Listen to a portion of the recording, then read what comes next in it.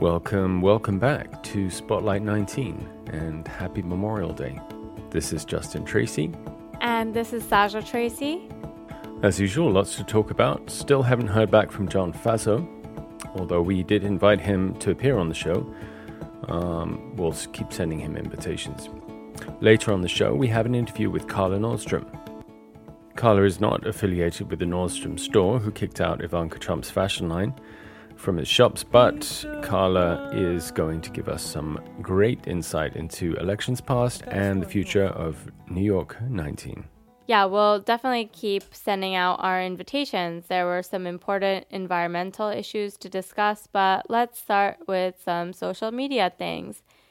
Yeah, John Faso's Twitter had a video of him praising Ommegang and Roscoe Brewery, both finalists in the Taste New York contest for craft beer. Do you think Faso heard our episode from 2 weeks ago about how Congress should have brought local craft beer to its celebration of the ACA repeal vote? Don't know. What do you think? I don't think that John Faso listens to our podcast, but I was glad that he's applauding Taste New York in general. This is a program that was created by Andrew Cuomo, the governor, and Faso always seems to love to hate Governor Cuomo. But the Taste New York program is intended to generate revenue for New York farmers and producers, so it does actually help New York 19. And I hope more and more in-district producers are featured in that program. Me too. So there weren't too many votes this week, but there were two bombshell budget-related issues. First, of course, the release of Trump's budget, which kicks every federal program to the curb, except defense and national security, and has some glaring math flaws. Second, Trump Care got this really wretched CBO score. 23 million people won't have insurance 10 years from now, and that's something Faso is in favor of, as per his vote. So let's look at what Faso has said about the Trump budget. So John Faso's first statement expressed some reservations about Trump's budget, but he did call some parts of it welcome. And when I asked during my daily calls every morning, the staffer said Faso supports the huge increases to military and national security. I wish that meant more mental health services provided to veterans and that the military will become a job creation engine domestically through offices supporting our service members. But will we just be buying more weapons? I'm not sure, but it was only on Friday, I think that's May 26th, the Friday before Memorial Day, that Faso released any other position on Trump's budget. And in the Daily Freeman, he expressed concern about water and sewer community grants.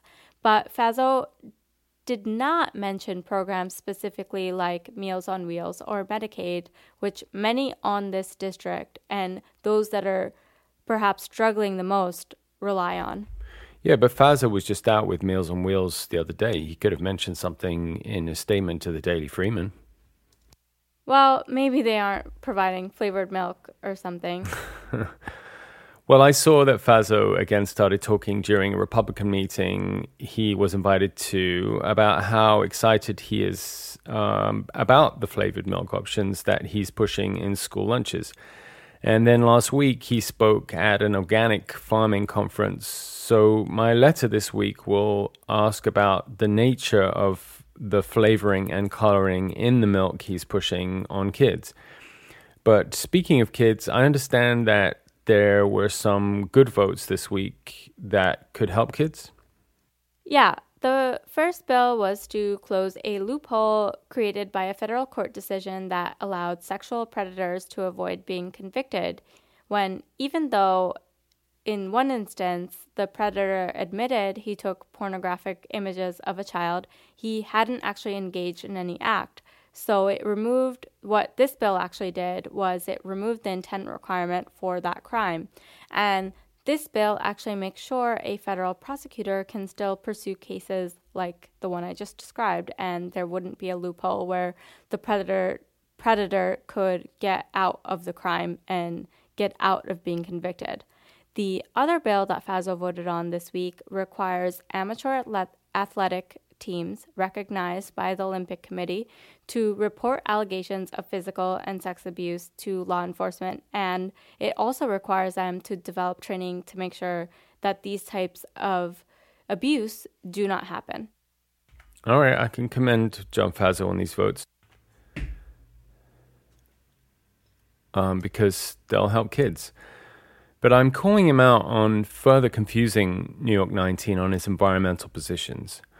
My calling him out was probably the most in-depth and complex research I've ever done, and it took a truly weird turn on Twitter. So last week, Faso voted to remove pesticide permits for their use near waterways. And the language everyone's using to promote the bill seems that it's, quote, reducing the regulatory burden, unquote, on farmers. But that's just not true. In the 5 years this permit has been in place, the EPA didn't receive complaints about the permit being burdensome. It does not apply to small farms or ranches. And the pesticide lobby has spent millions trying to push this through under different names for years. I did see your Twitter graphic with the picture of the crop duster. I know. Our listeners might know by now that Spotlight 19 studio is on a farm, and on our first morning here 4 years ago, I heard this insane noise. It was a plane dusting and what was at the time a cornfield. Now it's an artisanal lettuce field. But after my Twitter post, a man, Richard Gupton, started relentlessly responding to my tweet. It was strange because our Twitter has a limited following, and it was the Friday before Memorial Day. I looked into Gupton. He runs a super PAC for agricultural retailers, aka the pesticide lobby. Gupton pushed on us a ton of info about how the Reducing Regulatory Burdens Act gets rid of duplicative regulations on farmers. I don't know why he would go out of his way to target us. And of course, as of this recording, the only explanation is extremely brief and it doesn't really say much. But in a comment to The Reporter, which I believe is the newspaper out in Delaware County, Faso stated that farmers had expressed to him concern about the excess regulation of water. But again, the permitting requirement was intended to protect the public. It was the result of a court decision in a lawsuit brought by both environmentalists and commercial fishermen that were both concerned that the Federal Insecticide, Fungicide, and Rodenticide Act, FIFRA, was not doing enough to comply with the Clean Water Act, which of course was implemented in the 70s. And these types of pesticides were impacting waterways. The protections under FIFRA and the Clean Water Act are not the same thing. These two different acts have different missions. FIFRA is for making sure a pesticide isn't harmful. The Clean Water Act is to make sure our water is clean. But Faso seems to think that these acts are the same, as per his vote explanation on his website. Right. The website explanation also says the vote was bipartisan, but most Democratic members of Congress voted against the bill. But Gupton, the PAC guy from Twitter, did refer to FIFRA and the New York state regulations that apply to pesticide use. We did find two areas of agreement. Gupton liked my music and agreed with me the EPA needs adequate funding, which Trump's awful budget cuts by 30%. Now, Faso has not yet come out against it, but I invited Gupton onto the show about 8 times on Twitter, and he just did not answer. He would answer everything else, but he didn't want to say anything about coming on the show, kind of like Faso. So luckily, New York State does seem to have provisions for pesticides use that may save our waterways, but why not require federal baseline of reporting use? And if it's costing farmers or counties too much money to file this permit, then help them out. Make it free if it's not already, and create a job in the EPA to help with it. And find a grant for universities to teach student scientists to do the study needed to fulfill the permit requirements. But don't remove something that increases environmental oversight. Saja, I think this bill, which the pesticide lobby paid nearly $3 million for, isn't for farmers. Bob Gibbs, who authorized this bill, receives the most money for his campaign from the fertilizer lobby. And all the Republicans, Faso included, voted against Representative Estes' amendment to the bill to require any corporation that donated to the President Trump's campaign to still require this permit to spray those pesticides. Obviously, those companies are not being burdened enough that they don't still have spare cash to shell out to the campaign of 45. Now, I wish it wasn't true, but it's pretty obvious to me that this bill is for these enormous chemical companies that are in bed with the Republican Party. That sounds like an awful bed. Anyway, also this week, Faso sought to confuse New York 19 with his announcement that he has called for the delaying of actually having anchorages for barges on the Hudson River. He asked the Coast Guard for an additional year of review of these anchorages, which people might have heard about in the past. That's actually one of the reasons they're making the Tappan Zee Bridge higher, so these barges can actually go under the bridge. But anyway, Faso has asked the Coast Guard for an additional year of review of where the anchorages will be so they can hear the concerns of residents. Wait, John Faso wants the Coast Guard to hear the concerns? Okay, from now on, every time we encounter blatant hypocrisy with Faso, we're going to ring this bell. The pot-kettle collision bell, let's call it.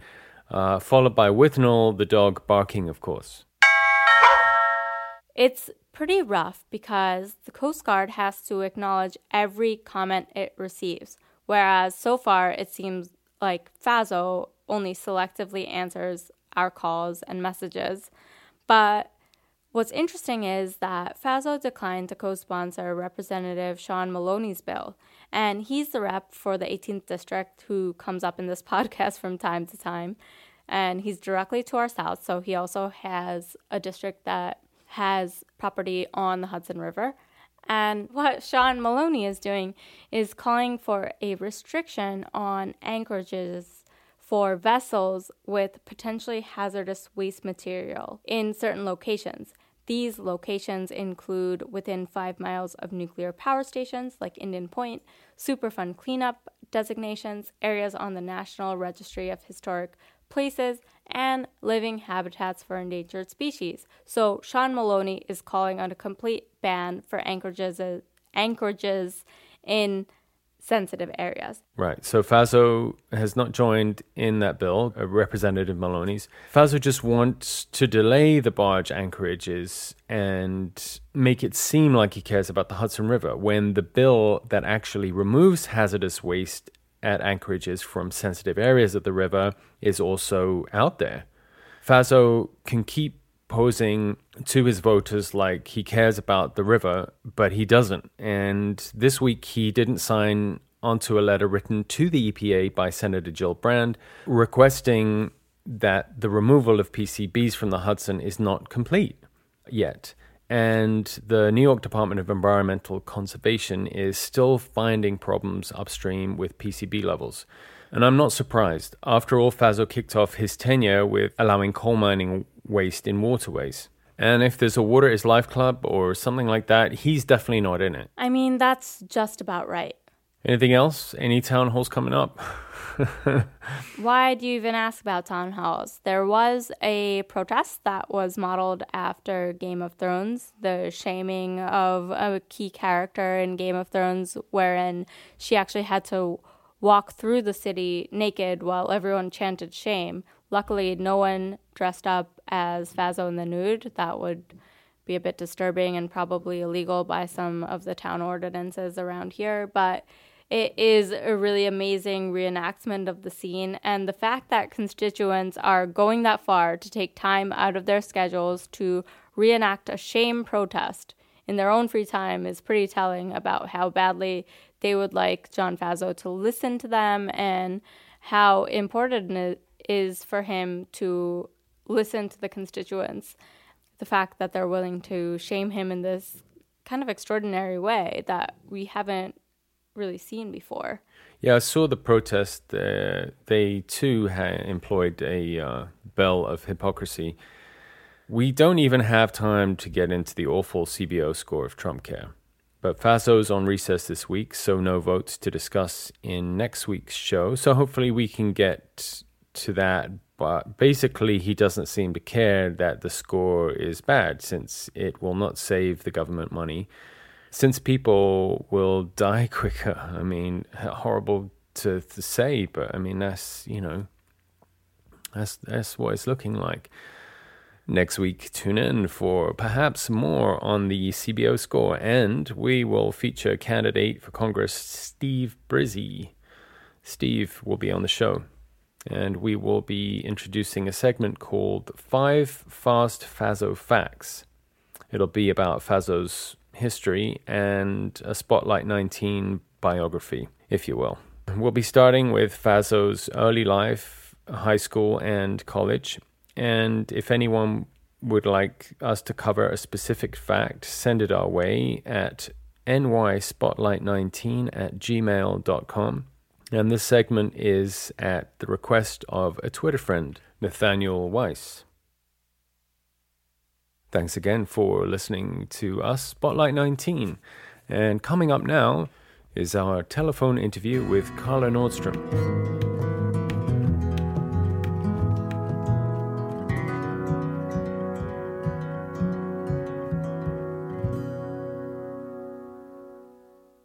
Today, we have Carla Nordstrom, who has a wealth of experience with campaigns in this district and who Spotlight 19 was actually connected to when John Faso announced that his office would not be tallying the calls it received from constituents during the initial vote on Trump Care, which was really alarming to many of us. So what Spotlight 19 actually did was that it made an appeal on Facebook to let people know that we would be tallying the calls that people made if John Faso wasn't.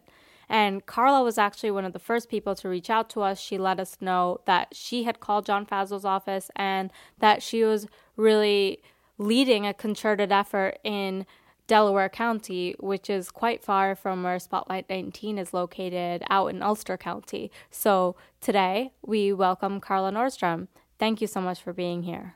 Thank you, Sasha, and thank you so much for doing this. I really feel like the district has really come into its own because there's a podcast, which is fabulous. Carla, if you could just give us a brief background of your work in the district and some of your experiences with campaigning here. I've been involved peripherally in politics for many, many years, and in fact, my first experience in this district was I was a volunteer for John Dow, who ran for Congress in Delaware and Sullivan County. They were part of that district in 1964. And he was a liberal Democrat who won the election much to the surprise of everybody because Lyndon Johnson pulled him into office. And for 4 years there, our district had a very, very progressive congressman who voted against the war in Vietnam and all sorts of things.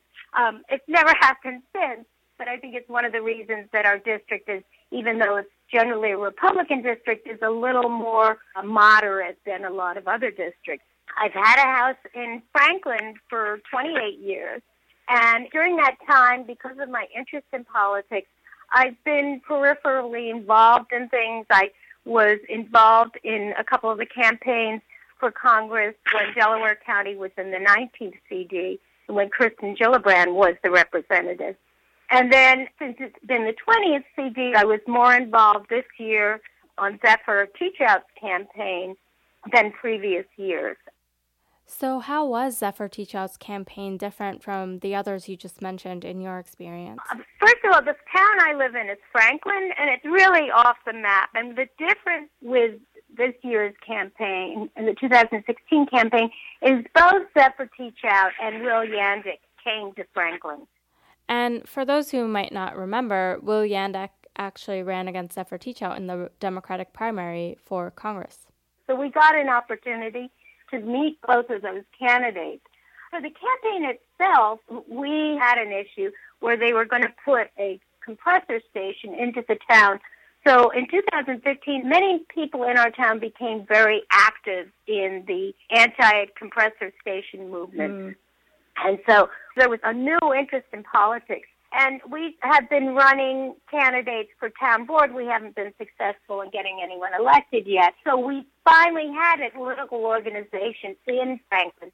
So we used the data we'd collected from Compressor Free Franklin to identify voters who we could appeal to vote for Zephyr. And so we tried calling people and talking to people. We had a lot of lawn signs for Zephyr in Franklin because I knew of a stash in Walton, and whenever anyone would ask for one, I would just go pick them up and plop them on people's lawns. And so we were kind of doing our own thing. And the thing that disappointed me a bit was the campaign was not really approachable insofar as what we were doing. I kept getting calls. Would I go and make phone calls to people in other parts of the district? And I kept saying, no, we're doing our own thing in Franklin. We're going to try to deliver some votes for her in Franklin. And I think because it was an inexperienced campaign that they didn't know how to use that information and how to support us and how we could support them. I think this next election will be very, very different because there's so many experienced people throughout the district who will be involved in the campaign. I totally agree. I know that you, Carla, have split time between your home in Franklin and New York City in the past. And there's always this push to register people who might have a second home to vote upstate. What do you think about that? I do vote in Delaware County. I had changed my registration a couple of years ago because we were living there full time. I mean, a lot of people say, well, if we can just get the city people to vote upstate, that will make everything better. And I have very strong opinions about that because I've found that voting upstate has been incredibly disappointing because there are so few candidates to vote for. I mean, it's fine if we have a congressional candidate, but the number of write-ins I have to do because there are no Democrats running for assembly or very weak Democrats running for state senate is very frustrating for a very active voter, which is what I am. One of the things that we have to come to grips with in upstate, if we want people from the urban areas who have second homes in our community to vote in our area, we've got to give them people to vote for. We've got to run viable candidates, good opposition candidates in all races, because there's nothing worse than coming from a district in New York where you have one of the most effective assembly members in the state assembly, and then you go upstate and nobody even runs against this guy who does nothing for the community.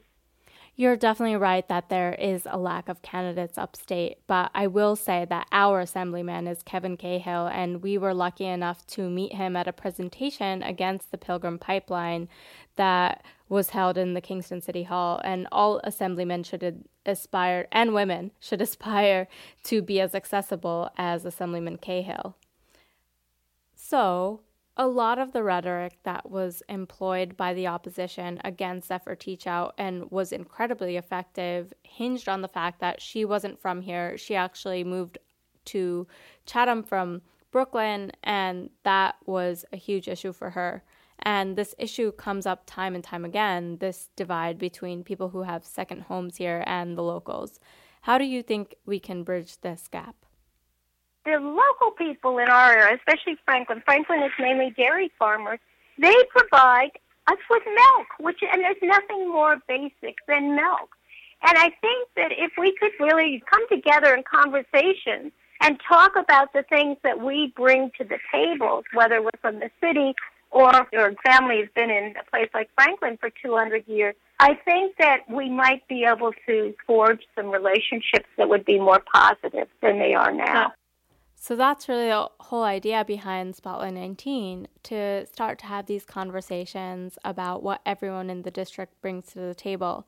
And I really think, based on what you just said, it's an area of common ground between us and Representative Faso, because he's advocated for dairy farmers in this district. And actually, speaking of John Faso, your website, Seeds of Democracy, actually tracks his votes and some of the other representatives from the district. Could you tell us a little bit more about your website? One thing that became clear to me after the 2016 election is that people in our area were not voting in the best interest. If you take Faso, he was the lobbyist for the Constitution Pipeline, which is the very company that had planned to put a compressor station in Franklin. Yet many people in Franklin voted for him because he was a Republican. They also voted for Trump, who we've learned is legislating for the very rich. And I thought, well, why would a community that doesn't want a compressor station and has no rich voters, why would they vote for these people? And I felt that it had to do with the fact that there was a lack of information.